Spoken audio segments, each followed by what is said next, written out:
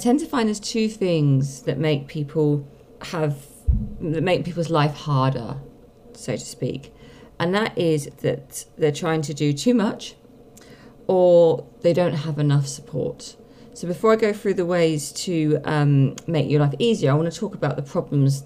Hi, and welcome to the Practice Builders podcast with me, Rosie Piercy. I'm a chiropractor, clinic director and practice builder. In every episode, I'm going to bring you the hints, tips and lessons I've learned in building my successful clinic to help you build the practice of your dreams. Hello, and welcome to this episode of the Practice Builders podcast. So, how would you like your clinic life to be easier? How would you like it to be less stressful, less overwhelming, feel like you had more time to do fun things, and perhaps feeling less alone and more supported? Does that sound good?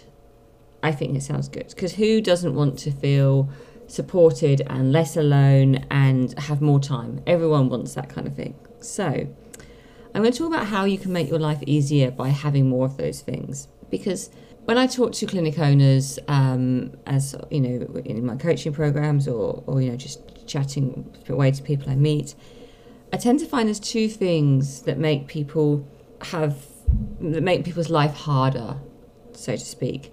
And that is that they're trying to do too much or they don't have enough support. So before I go through the ways to make your life easier, I want to talk about the problems that each of these problems. So the first one is doing too much. So often as clinic owners, particularly if we've come through a track of being someone's associate, then being a lone practitioner, or having a clinic, or we've gone from being a associate to straight into having our own clinic, is that often we're very constrained by money. Because it can cost a significant amount of money to get a clinic off the ground. So we tend to do everything ourselves. And that's fine to start with. But as your clinic gets more successful, the tendency is that we keep that doing everything ourselves. And then we're trying to do far, far, far too much. And I think that leads to a lot of stress, because we're not only seeing patients making decisions about how the clinic's going, we're also ordering stuff for the clinic and cleaning the toilets and just doing everything that we possibly can for the clinic. We're not letting anyone else help us, and that can lead to a massive amount of overwhelm. And then it's also easy, if you're spinning that many plates, to let one of them drop, and then you feel bad because you haven't managed to achieve everything, because you're not a super person, you're just normal human. So I think that's the first thing. And the second thing is, sometimes it can be very easy, if you're, the clinic owner, clinic director, however you see yourself, to feel a bit alone and a bit unsupported at the top. Even if you have an amazing, partner or friends and family around you, sometimes it can be difficult to have someone who gets what you're going through and what decisions you have to make and the impact of things. And I think that can be quite hard to deal with, particularly if you're having to make big decisions, as to not knowing what to do and who to turn to and how to make the decision. And that's a very different problem than having too much to do. And you can have both of these. You can have too much to do and also feel alone and not have the support to make these decisions. And I think both of those together can make life quite hard and quite stressful and not enjoyable, quite frankly. And that's when we tend to feel a bit overwhelmed and burnt out and fed up with having a clinic, because this wasn't what we thought the life we would get from having a clinic. So what I want to do today is to go through 3 steps that you can use to make your life easier and sort of solve some of these problems of doing too much and feeling a bit alone at the top. They're often simple, but they're not always easy to do. So, generally for any change to happen, things may feel a bit harder at first, or you have to decide to make the change. There's a little bit of friction there, like when you give patients exercise programs or new habits to try, and they say, it's really hard at first, but then I did it and it got better. And that's the same with this. If you're not happy with how things are right now, then you need to make that change, and it might be difficult. So as you're going through this, if you feel your brain going, I can't do that, that's normal. We then just need to work the way around that. So the first thing we want to tackle is the doing too much. And we're going to tackle that by delegating and outsourcing. Now, you may have heard in previous episodes of the podcast me talking about outsourcing and delegating. I'll put those links in the show notes if you haven't listened to those before. Delegating and outsourcing are your best friends for making life a little bit easier for you, so that you're not overwhelmed and doing too much. So to differentiate them, delegating is getting someone in your own business to do stuff for you. And outsourcing is paying someone outside of your business to do stuff for you. How do we do this? So delegating. So I delegate a lot to my clinic manager. I have an amazing clinic manager called Sharon who does a lot of things for me. And so therefore I don't have to think about them. They're off my plate. As soon as I've had a conversation about stuff, or we've set it up in an Asana task, something that Sharon does regularly, then I don't have to think about it or do it because I know that it'll be done. If you're starting to delegate stuff out, you may want to have a check-in process to make sure the things are being done or being done how you want to. And I had that with Sharon when we first started working together, but we've been working together for many years now, and it just works. You know, I just know that she gets stuff done, and she gets a lot done. But things that I delegate, so I don't order anything in the clinic for the clinic. I mean, I may order gloves and Clinell wipes because I use them, I see they're low, and I order them on my Amazon app, and it takes about 2 seconds. But I could probably outsource that to Sharon, but there's a danger I'd forget to mention it, and I would be the weak link in the chain, and I'd run out of gloves. So I order those things, but I don't order anything else for clinic on a regular basis. Everything else Sharon orders. We've set up an Amazon account, so she just orders most of it through there. So that works quite well. Obviously, you might need to have some boundaries over how much is spent in a month or things like that, and what it's spent on, so that, you know, whoever's doing your ordering doesn't get excited by something and order a ton of things and then go, oh, we didn't need all that. But all that kind of stuff is delegated out. I've also now made it for a while now that Sharon is the first point of contact for all the therapists in the clinic. If they've got questions, to go to Sharon first. My door is always open, but generally they'll go to Sharon first for something, because she can deal with 99% of the queries that the therapists have, and she'll probably deal with them quicker than I will, because sometimes I'm in clinic and not contactable. So that's a good way to start outsourcing, is working out who can do things for you, and I'll talk about more how you work that out in a moment. And then the second thing to do is to think about outsourcing. So that means that if you don't want to do things and there's no one in your clinic who has the expertise to outsource, to pay someone else to do it. And I was talking to somebody on one of my sort of free 30-minute calls, which you can book if you want, about marketing, and they were having too much to do and they didn't know what to do. And so we were brainstorming some marketing ideas, and they just said, I don't want to do this. It's like, well, don't do it then, we outsource it. And then that solves that problem. Yes, it's going to cost some money to outsource things, but you can probably go and earn that money much quicker seeing patients than you can from trying to do it yourself and spending hours trying to make this thing work that you don't have the expertise, you don't have a passion for, you don't understand, you don't want to be doing it, and yet you spend hours doing it. That's a waste of your time. You know, the better thing to do is to go, do I want to do this thing? Do I like doing this thing? No, then outsource it. So for instance, my website is a good example of this. For up till now, I've built my own websites. I have 3 for Rosie Piercy, Total Chiro and Total Health.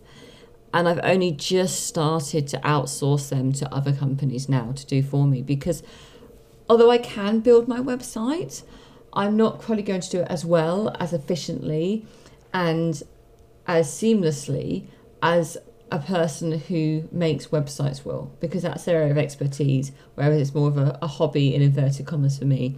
And also, I just don't have the time anymore. I don't have the hours to sit there doing it, and also I don't have the capacity to cope with something goes wrong to fix it, because I just don't have time.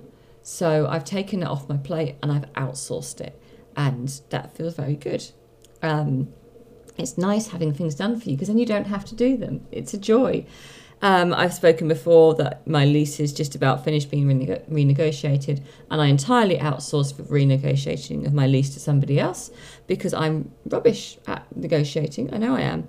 And I think that's knowing your strengths as well, knowing what you're good at. If you know you're good at something, do it. If you know you're not good at something, don't do it. Get somebody else to do it for you. And it's much less stressful. So it's turned something that could have been, renegotiating my lease, getting my lease renewed, that could have been incredibly stressful.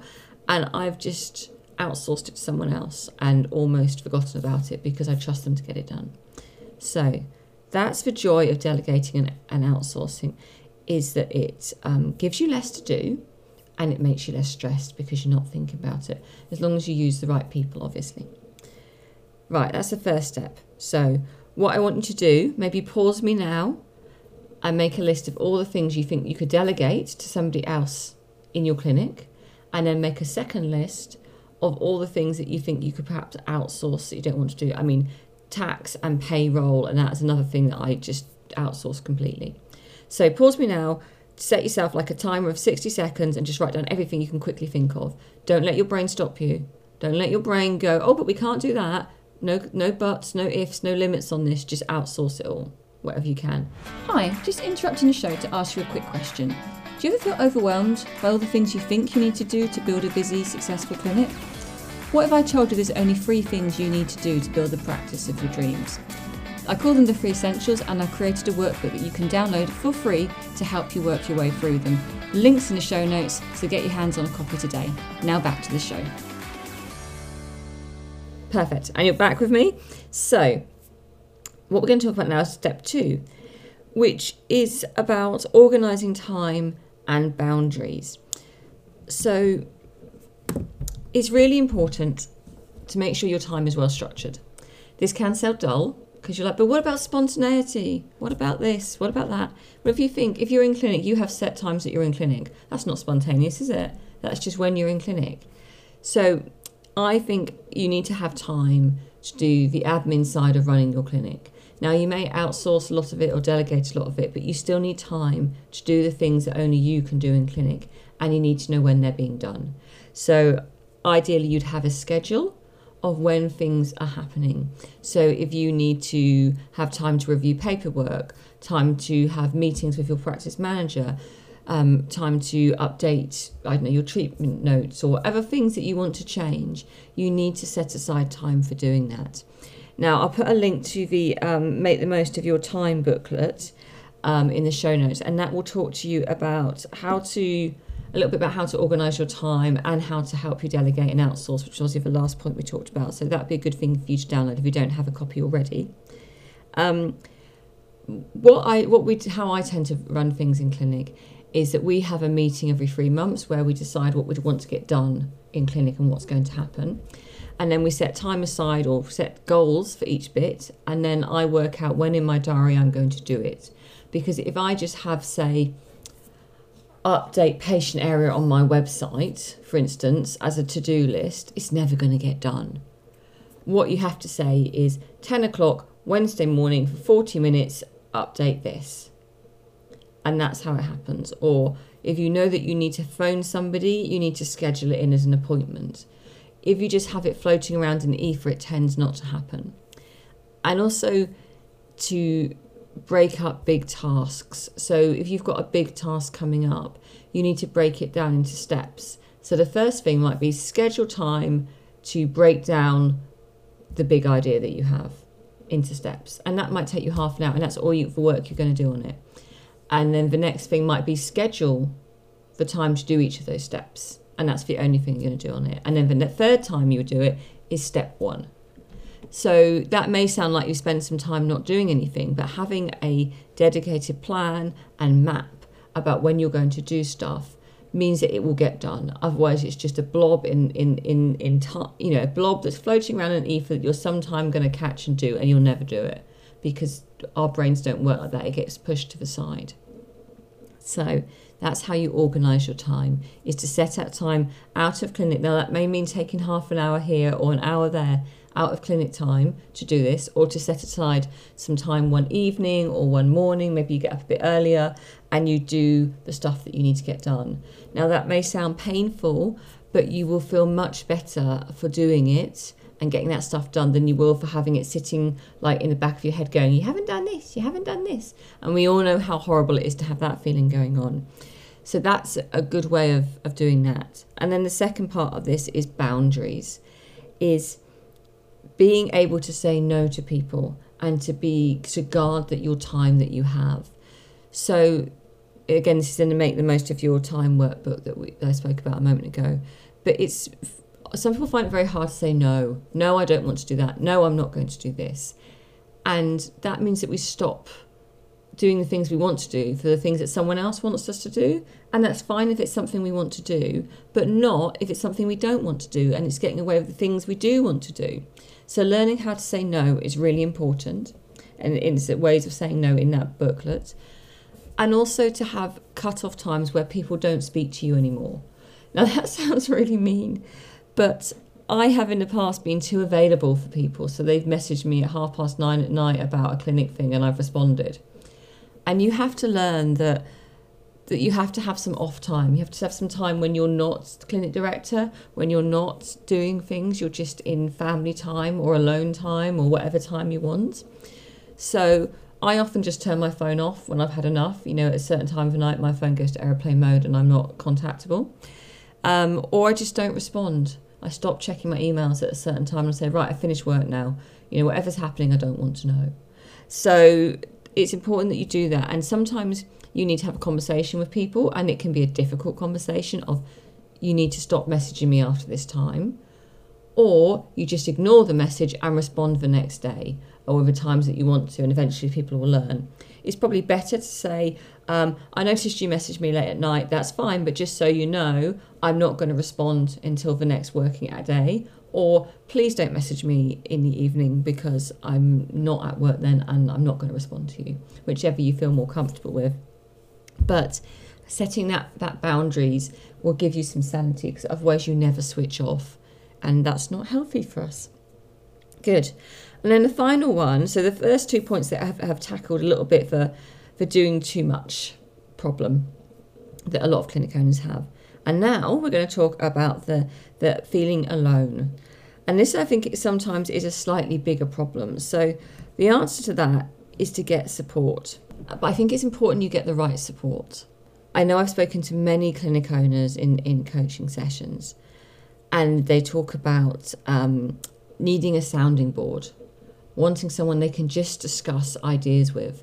And they found they've tried to do that with their partner, their friends, their family.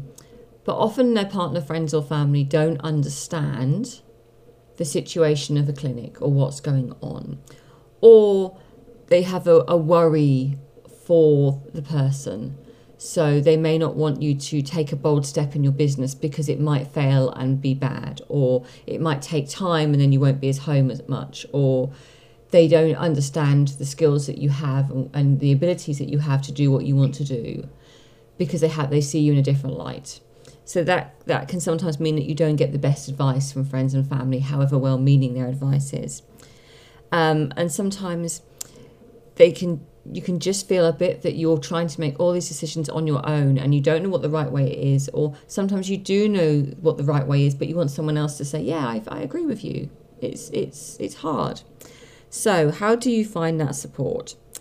Well, you can find other clinic owners, maybe not your competing clinic owners, but other clinic owners or friends and colleagues who have clinics, and talk to them, because that's a good way of going through things that they've experienced, similar things, I would imagine. So you can have a chat to those. Someone who's in a similar kind of field to you, or has a similar sized clinic, or has perhaps made the jump that you're going to do. So if you're about to go from being an associate to owning a clinic and your friend did that 2 years ago, then maybe have a chat to them, see what they did, see how they did it. You can listen to things like the podcasts that I've done, or join my Practice Builders community. I've spoken a lot about how I've made the transition and how that's been for me, the lows and the highs of that. And the other thing, of course, is you can pay someone, you can outsource the need for support to somebody like myself or the other coaches in the business who can give you a completely unbiased view of what's going on. Now, I'm not a particular coach. I mean, I haven't trained to coach, but what I find is that I've had a lot of experience in this industry in setting up clinics and running clinics. And I think I've come across almost every problem that you can have.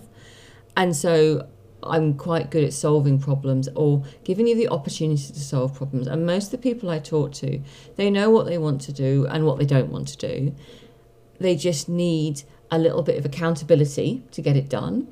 And they need someone to say, yeah, I think this is a good idea, or no, I think that's a bad idea, or that is a good idea, but these are the things you need to be wary of.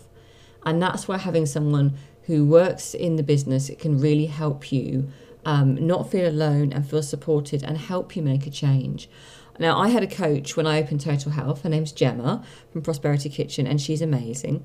And I'm ashamed to say that at the time I felt very self-conscious about having a coach, and I didn't want to tell people that I had a coach, because I was like, why would I need someone to help me set up my business, But in reality, I was single-handedly opening a 6-room multidisciplinary clinic, and not only opening the clinic, but although the physical building was there, it was a big empty space. I built the walls of the clinic, well, not single-handedly, obviously, but I organised for that to be done. It was a huge financial undertaking.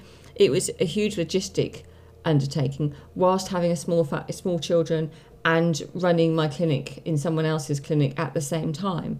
So I think sometimes we can underestimate what we are doing and the value of having someone who's completely unbiased, who hasn't got any other ideas about who we are and what we're doing, to say, yeah, right, you're doing this, this is how we do it. And who's got some experience. Gemma has a lot of experience in business. And so she gave me ideas that I never would have thought about. My clinic certainly wouldn't look like it does without her input.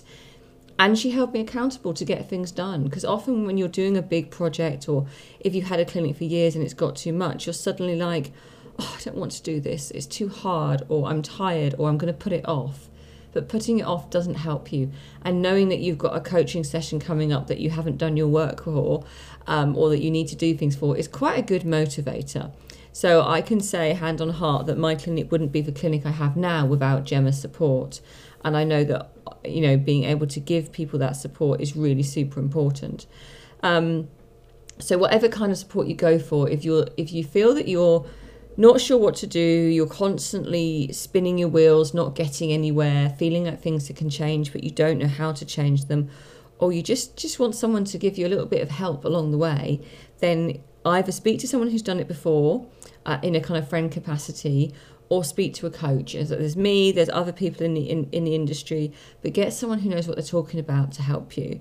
If you want to work with me, I've got 2 ways. I've got individual programs, coaching programs, and I've got a group coaching program that's starting at the end of the month. I'll put links for both of those in the show notes. But it's important to know that you don't have to feel alone. And of course, you can post in the Practice Builders community if you wish to, and I can see what support I can offer you from there. So hopefully now you'll have had some ideas about ways that you can make your life easier, and that you'd have already paused me halfway through this, or maybe at the end of the episode, to work out instantly what you can delegate and outsource, because that will help you no end. I've put the links to all the things I'm going to mention in the show notes. And I will be back in a couple of weeks for the next episode of the Practice Builders podcast. So I hope you have a lovely rest of the day. Bye-bye. I hope you've enjoyed today's episode. If you'd like more hints and tips, then why not join my Facebook group, the Practice Builders Community. The link's in the show notes, and I look forward to seeing you there.